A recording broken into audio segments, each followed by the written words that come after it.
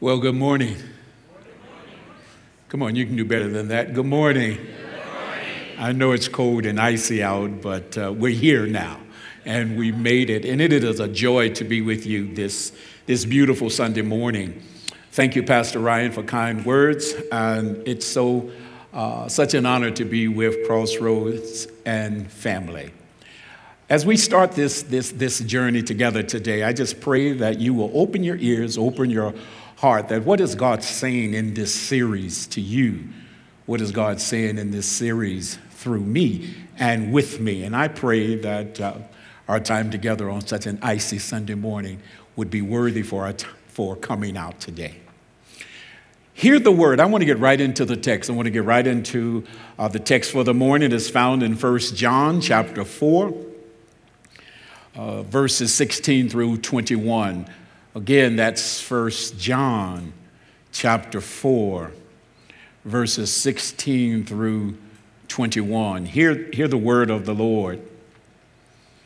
And so we know and rely on the love God has for us. God is love. Whoever lives in love lives in God and God in him. In this way, love is made complete among us so that we will have confidence on the day of judgment, because in this world we are like him. There is no fear in love, but perfect fear or perfect love drives out fear, because fear has to do with punishment. The one who fears is not made perfect in love. We love because he first loves us. If anyone says, I love God, yet hates his brother, he's a liar. That's pretty tough, isn't it? That's hard.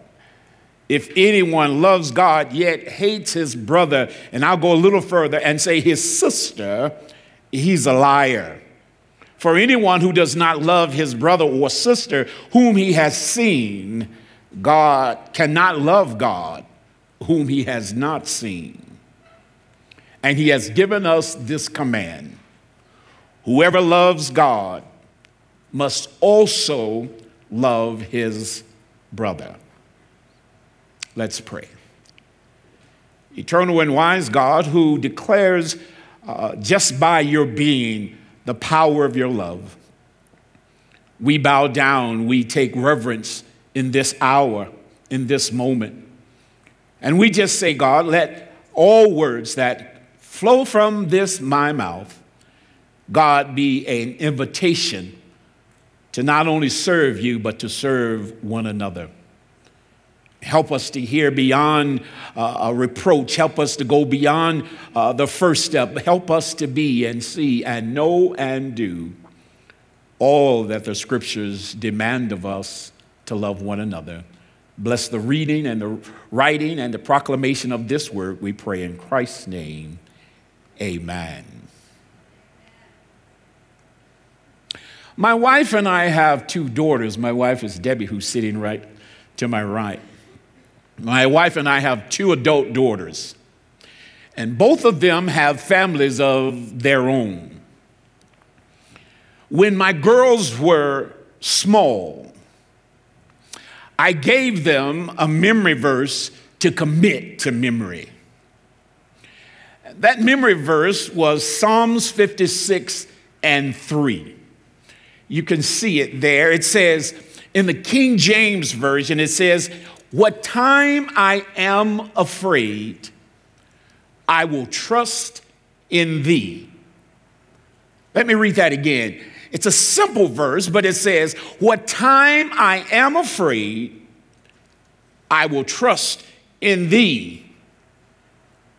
I read it from the King James Version, and being an older pastor, you remember the King James Version is the real version.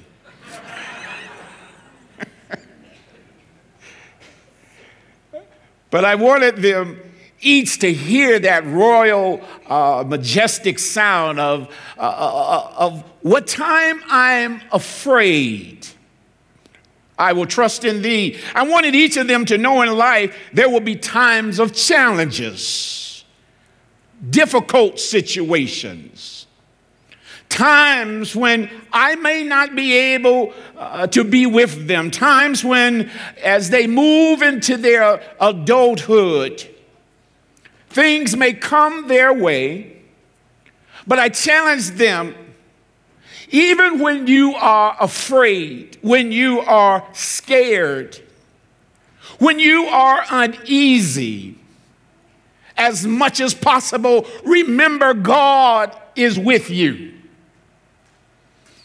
It was words that I wanted my daughters to grow up with and to know that the God that their father preached about all of these years was a personal God who cared about them as well. This truth may help them see through painful situations as well as endure painful situations. On this sixth and final sermon, a vibrant and vital love chooses nonviolence over violence. We encounter Reverend Dr. Martin Luther King Jr., who not only was a scholar, not only was a leader in civil matters, but I like to think of Dr. King as a product of the church. So often we only imagine King as speaking his words around the I have a dream speech, but that is so small compared to the works that he has given to the world and spoke of about matters that needed to be addressed. And one of them in particular is a sermon today that is part of your series called An Antidote for Fear. When I was addressing this sermon, I told myself, listen to John writing in 1 John, and there are two verses that stand out in that 4th chapter. And the verses of concentration this morning will be verses 17 and 18, where he talks about perfect love. Just as Dr. King spoke of fears in his day, we find ourselves facing similar fears today. Fears of getting sick, fears of dying, fear of being laid off, fear of outliving your retirement, fear of having nothing to retire on, fear of flunking out of school, fear of failure, fear of being brutalized or murdered just for being of a certain race or ethnicity. There are all kinds of fears around us, and maybe some of you came in here today with a fear of don't fall on the ice. Fears all around us. But King says, and I want to move in on that, fears fall primarily into two categories: normal fears and obsessive fears. King calls these abnormal fears. You see, normal fears protect us. Abnormal fears paralyze us. Normal fears motivate us to improve our individual and collective welfare. Abnormal fear constantly poisons and distorts our inner lives. Those were King's words. Normal fears can portray itself as a child's fear of the dark. Let me make this confession while I'm here because we just go get this out from under us. When I was a kid, I was petrified of the dog. Do I have any witnesses in here? Anybody? Yeah, I see you. Tell the truth. Thank you. Thank you. I did not like nighttime because I knew I had to go to bed in my bedroom. And when I went to bed in my bedroom and they made us turn the lights off because my father was a stickler on paying for his electricity.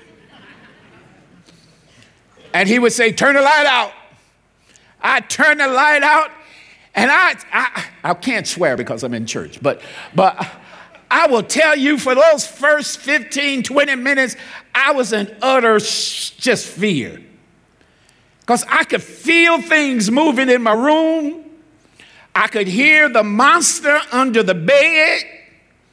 I could see in the curtains something coming through the window.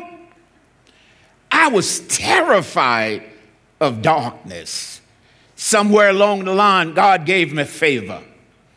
And I grew up and I didn't want to tell my wife about my fears, so I had to fight through it with her. And now me and darkness, we get along just fine. There are all sorts of fears.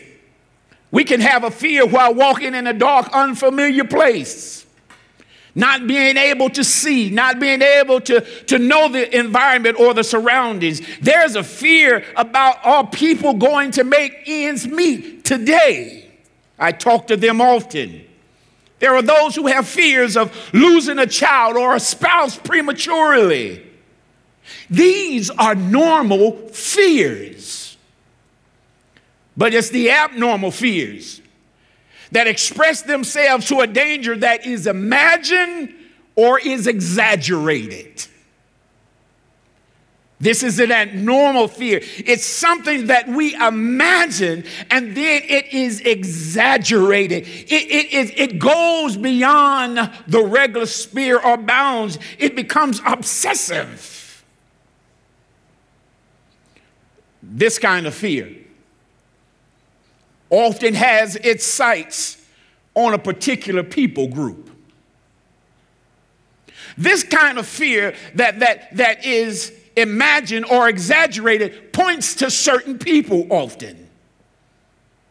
And you are introduced to this abnormal fear by labels. These labels come like this: those people, them, outsiders, not from around here. You must not be from the great state of Colorado.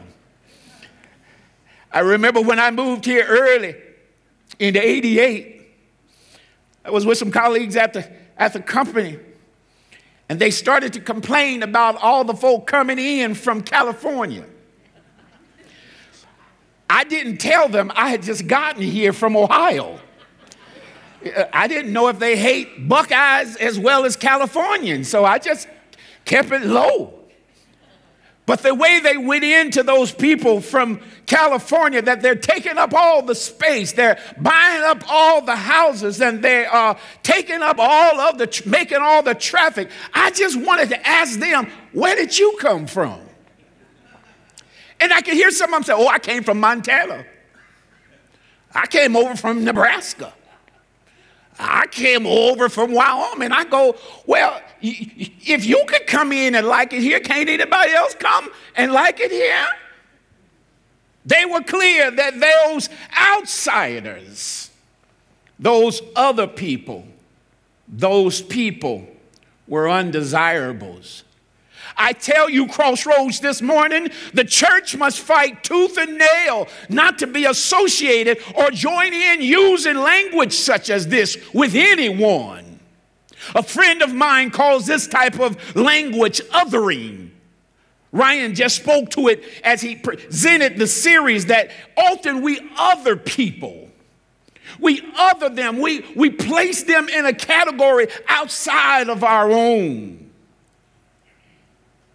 Sorry to report, our politicians have used fear to garner votes for centuries. Many of us think this is a late invention. It isn't, not in human history here in America. No, we have often used fear to garner votes for a position in government.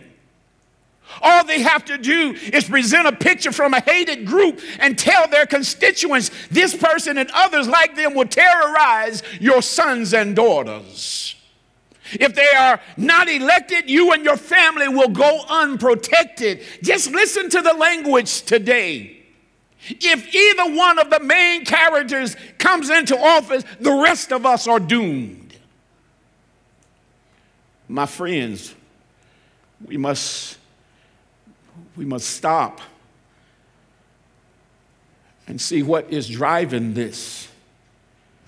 We live in a world now where states are fighting who can teach your children, what books you can read, what is your family makeup. We live in a world where now we automatically believe young men with baggy pants are murderers and thieves. Girls whose clothes are tight and revealing must be evil young ladies. But the church must be the church that says maybe the baggy pants and the tight-fitting clothes is a cry, does anybody see me? Maybe, just maybe, the baggy pants and the eyelashes and the rouge and all this is someone's child trying to say, am I loved by more than just my peers? Then we have the fear where we're saying that people at the border are cutthroats and rapists.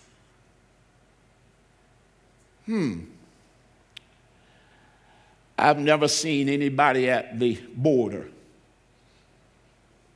have to pay $83 million for their indiscretions.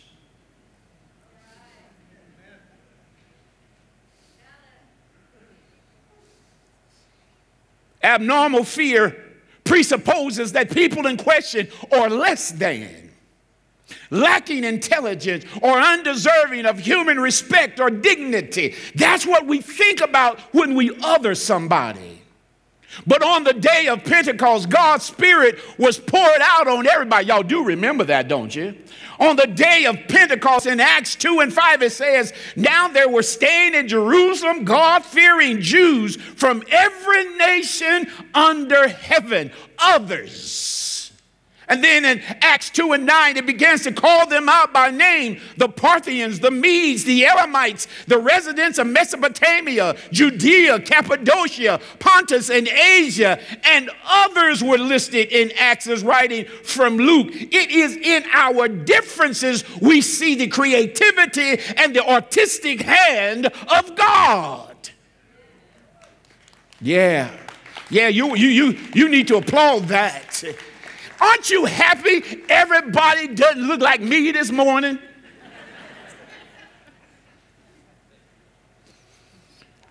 It's in our differences that God is able to declare the wonderment of every individual. Dr. Jeremiah Wright said it better when he said, different does not mean deficient. Hold that a minute. Just hold it a minute. Different does not mean that you are deficient. Different does not mean there's something lacking in you. Different does not mean because you are from this tribe that something is lacking in you. Different does not mean you are deficient. You must teach that to your children. They will go to our schools and to our communities, and in their differences, it makes them unique. Amen. Yeah. Some of our children are trying to be some of everything but what they truly are. And we have a world that's telling him, you must fit a certain peg. Nah. I thank God for my parents who, when I grew up, my parents were constantly telling me, you can do what you call me or God calls you to do. It saddens me to report we have become such a cruel and violent nation, especially toward those who are different races and have different opinions. Our hatred have borne our contempt with the othering manifested in our school shootings, our prayer meetings and synagogue massacres, our seniors shooting through the doors at children asking for help, shooting at innocent grocery people buying, are all fueled by abnormal fear-based society. Let me tell you and wrap this thing up. Fear is not the answer for America's ills. Yes, some so-called Christians have hijacked the cross and done away with Jesus. I wish y'all would hear me today. Some people have hijacked the cross. The cross is a symbol of reconciliation. And the cross also screams from its tallest point about the power of love. We somehow have allowed people to tell us in their new Jesus, which are pistols and rifles and AK-47s, weapons of mass destruction and massive stockpiles of ammunition, that has become the new Jesus. I want you to know that is not the Jesus of peace, love, and kindness. We must wake up this morning. Their war choir has been saying the end is near and they must protect the commonwealth of America. But I want them to know that there is another voice screaming from Isaiah 9, 6, and 7. For he says, for unto us a child is born. Unto us a son is given. And the government will be on his shoulders. And he will be called Wonderful Counselor, Mighty God, Everlasting Father, and Prince of Peace. My God, we are not to go to sleep right now. It's too late in the day. We must wake up because this God is telling us, if anyone says, I love God, yet hates his brother, he's a liar. For anyone who does not love his brother, whom he has seen, cannot love God, whom he has not seen. Because of God's great love, believers ought to love one another. Jesus himself teaches us and tells us that we must move beyond violent to nonviolent. Jesus himself tells us the love of your enemy is the bedrock of Jesus being nonviolent. That person who did not grow up with you or go to school with you or learn with you or lived in your neighborhood, even though they may not have what you have, they are not your enemy. Our love language must be more than transactional language. If you love me the way I want you to love me, I in return will love you back. But we now have a transaction that says, but if you hurt me, I may hurt you back. This is not the love of John in his first letter. This is not the love that King spoke about. He and John both spoke of a perfect love that casts out unwarranted fear. My sisters and brothers, because of God's great love, we ought to love one another. In verse 17, it says, in this world, we are like him. In this world, we need to resemble the Lord of Lords and the King of Kings, not just on stage, but in our day-to-day lives.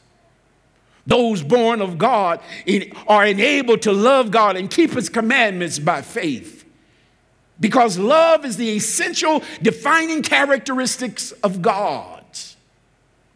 This kind of love is the love that King was saying was the antidote. This kind of love that the believer shows is perfect love.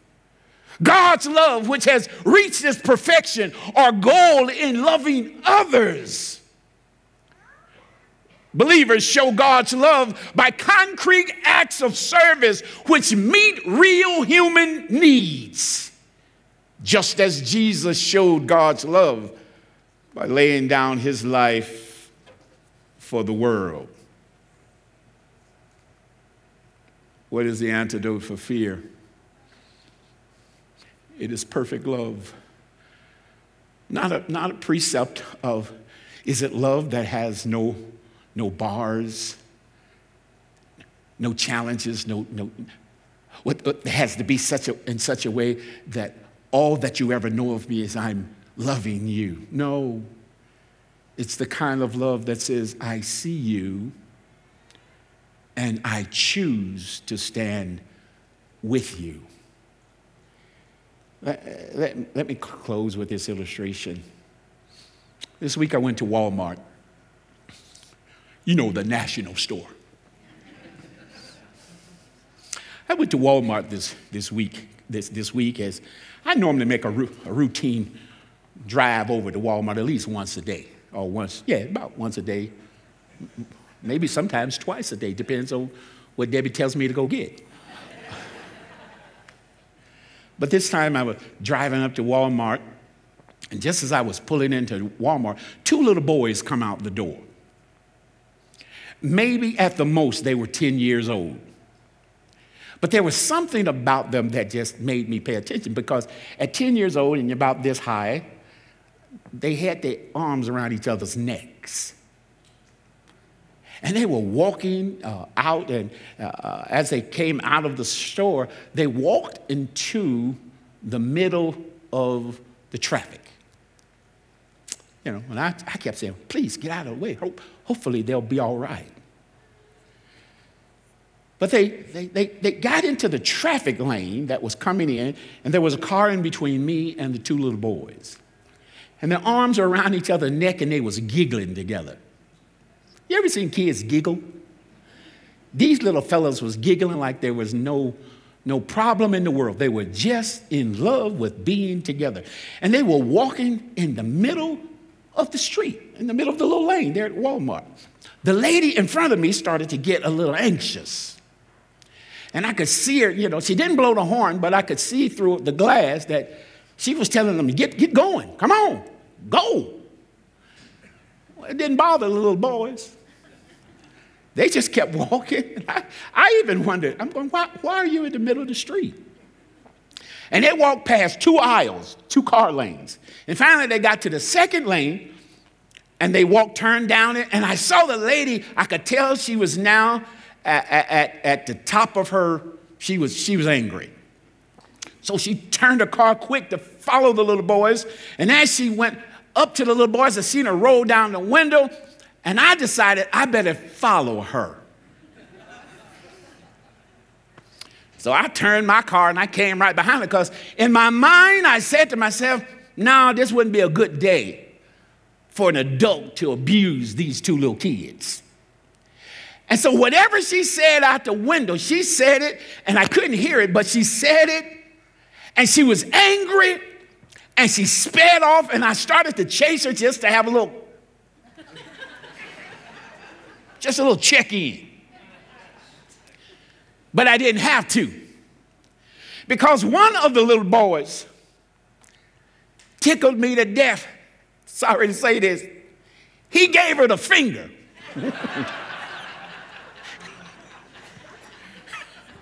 I bust out laughing. I said, go for it, my little friend. Go for it. My friends, this morning as I looked at that, my initial reaction was to go and help my two little friends who did not know me. Somewhere in your life, you've got to see your two little friends who are walking and maybe in some type of endangerment. You must follow them. You must walk behind them until you can become a part of their, I wish I had a witness in this place, until you can become a brother to brother, a sister to sister. That's the antidote for fear. Dr. King's, at his funeral, and I close, Dr. King at his funeral, a song was sung by Mahalia Jackson, that great songstress, black and beautiful voice, Mahalia Jackson. She went up to the mic at King's funeral and she sung that Negro hymn that says, if I can help somebody as I pass along, if I can cheer somebody with a word or a song, if I can show somebody that he's traveling wrong, then my living shall not be in vain. If I can do my duty as a good man ought, if I can bring back beauty to a world upwrought, if I can spread love's message as the Master taught, then my living has not been in vain. Fear is a liar. Abnormal fear is destructive. And I pray as we hear this song, Fear is a Liar, you listen to its words and feel that today is the day whatever I have thought would overcome me, I have a God who calls me to love even my enemies. Because by loving my enemy, there's a possibility that they themselves will be transformed into the likeness of God. Amen.